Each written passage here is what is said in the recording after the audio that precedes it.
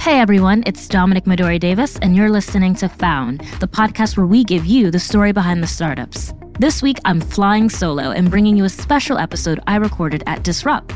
I got the chance to talk with Hilary Mason from Hidden Door about the future of AI in gaming. So here's that conversation.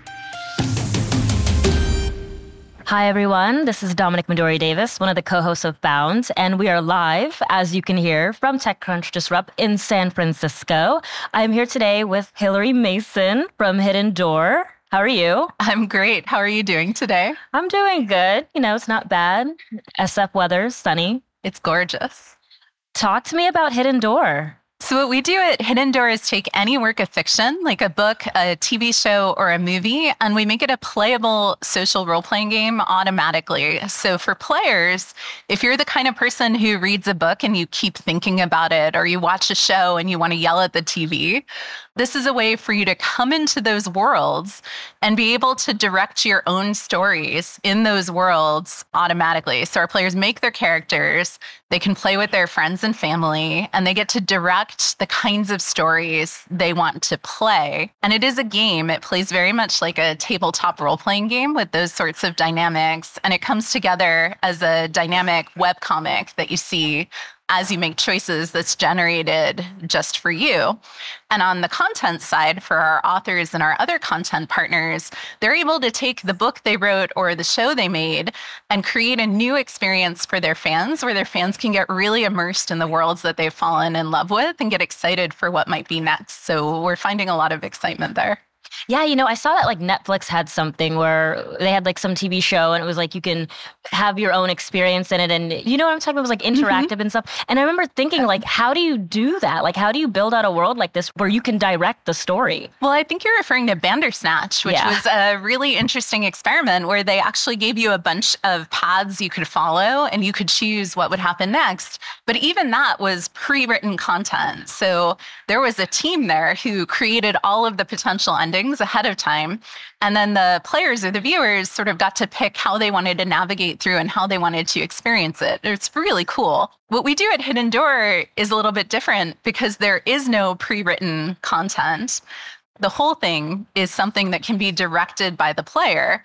We also are a little bit different in that we've invested heavily in the idea of a controllable story engine. And so our authors are able to set rules that are consistent in how their worlds are experienced by their players. So what happens at the end is a story that's a collaboration between the original author, the system, and what the system is capable of, and then the player and their choices. And it's completely unique, and there's no pre-scripted content at all. Yeah, that's so cool. So how do you choose the stories that you let people play with? So we partner directly with the writers. So we license their work, we make sure they're getting paid, and we make sure they approve of everything we do. Oh my goodness, is there like a dream story you would or a dream author you would love to work with? There are so many. I am a big sci-fi nerd. And so one that I keep coming back to is Altered Carbon by Richard Morgan that got made into a TV show. I think it was a Netflix show, but I'm not sure, this year.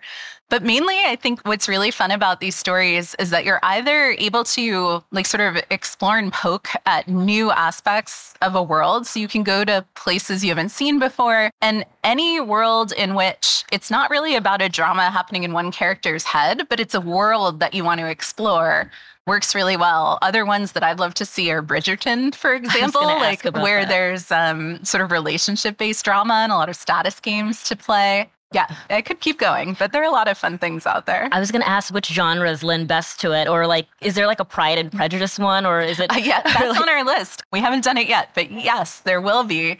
And I would say that broadly, we sort of think of it as sort of like action-based plots, exploration-based plots, and then what I'll call drama, but it could be politics, it could be sort of social climbing, it could be creating and like becoming the mayor of something, or it could be falling in love, is sort of those dramatic kinds of plots. And all of those things work well. What doesn't work well are things that require deep, detailed, factual knowledge of the real world or stories that take place entirely inside someone's head. So those are things we're not as excited about. And can you talk to me about the AI component within Hidden Door? Yeah, I mean, this is only possible because of the AI system. And I think it gives us two real affordances. What's really exciting for our players is that they can have a game that plays like a tabletop role-playing game, where to do that right now, you generally need a person to invest a whole bunch of time in creating and guiding you through a story.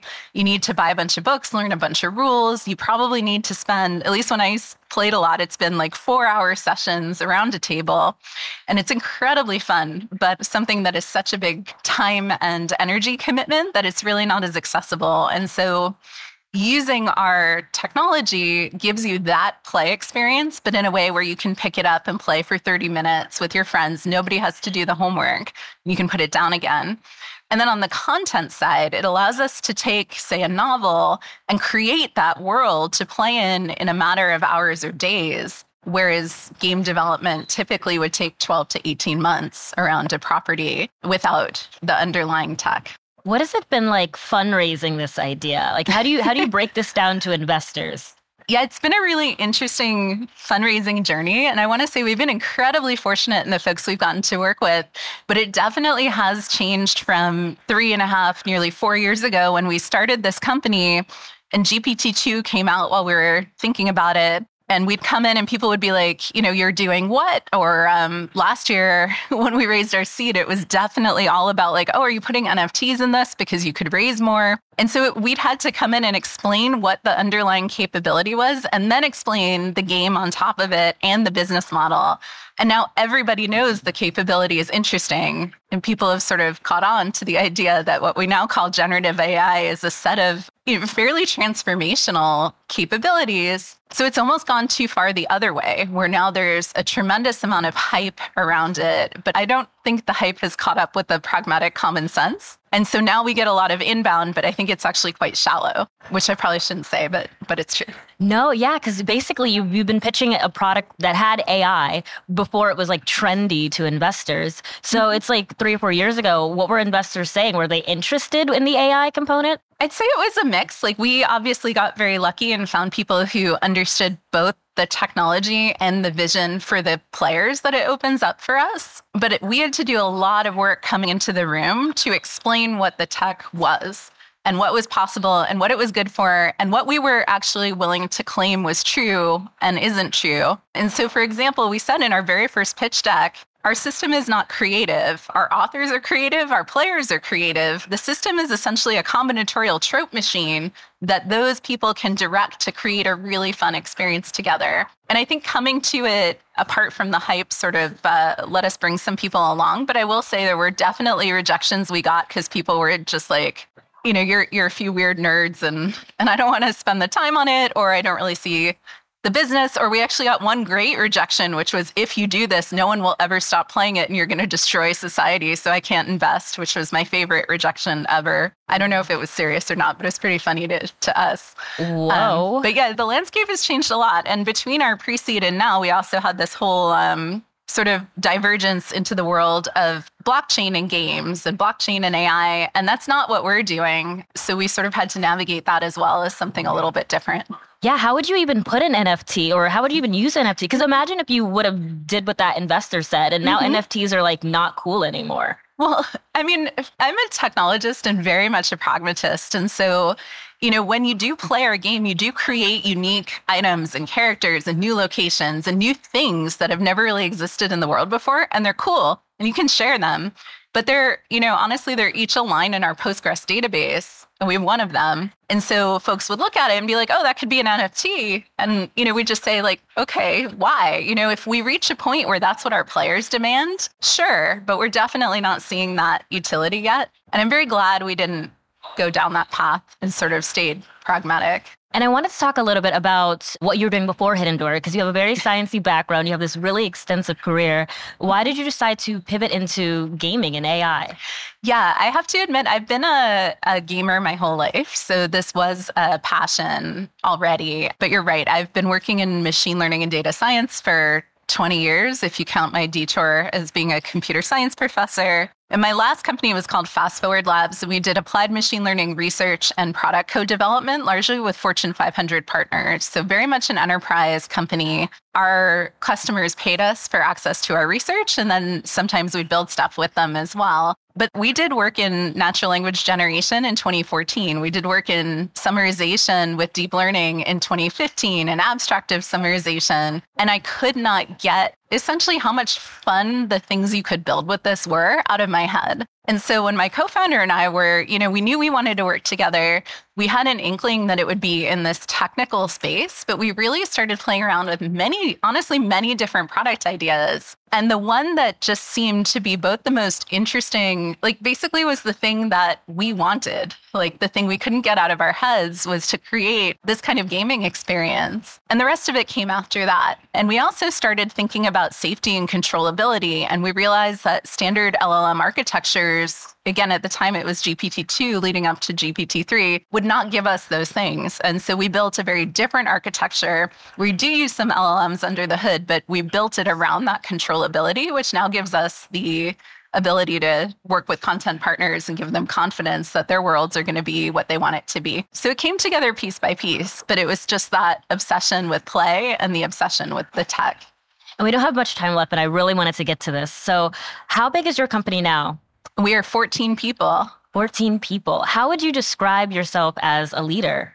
I think pragmatic, direct, and hopefully focused, and maybe a little bit chaotic. My job as a leader is to build the machine that builds our product and business. And we've pulled together a team of folks from gaming and entertainment, from machine learning, and somehow 3.5 years in have gotten us all to work together. And so I think it really comes down to that. Do you have any tips on how other founders can kind of foster positive workplace environments and keep everyone energized to work for you? I think it's having a lot of clarity, over communicating, especially if you're working remote, and just being a good human being does a lot of it. What would you say is one challenge that you've experienced while building and scaling this company that taught you a lot about being a founder and an entrepreneur?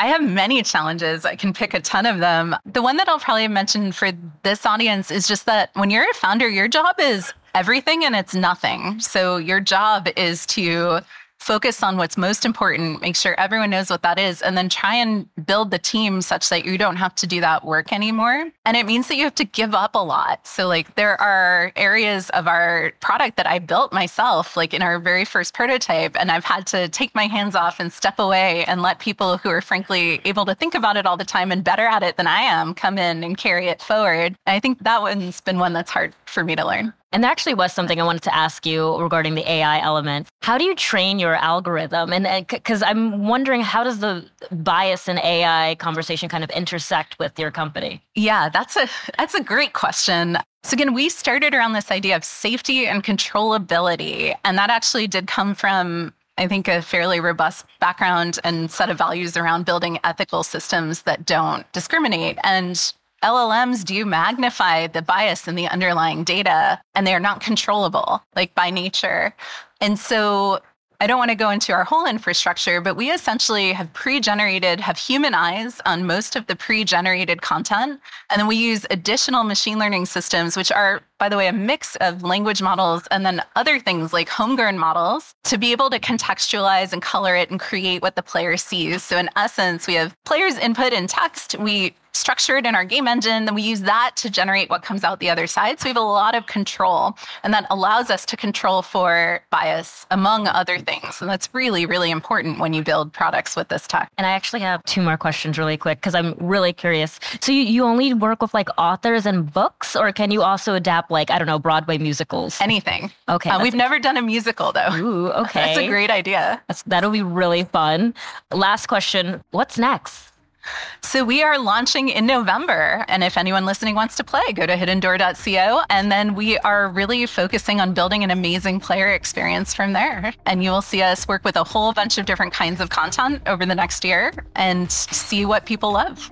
That's so exciting. Thank you for stopping by. Thank you. Found is hosted by myself, TechCrunch senior reporter Becca Skutak, alongside senior reporter Dominic Midori-Davis. Found is produced by Maggie Stamets with editing by Kel. Our illustrator is Bryce Durbin. Found's audience development and social media is managed by Morgan Little, Alyssa Stringer, and Natalie Kreisman. TechCrunch's audio products are managed by Henry Pickavid. Thanks for listening, and we'll be back next week.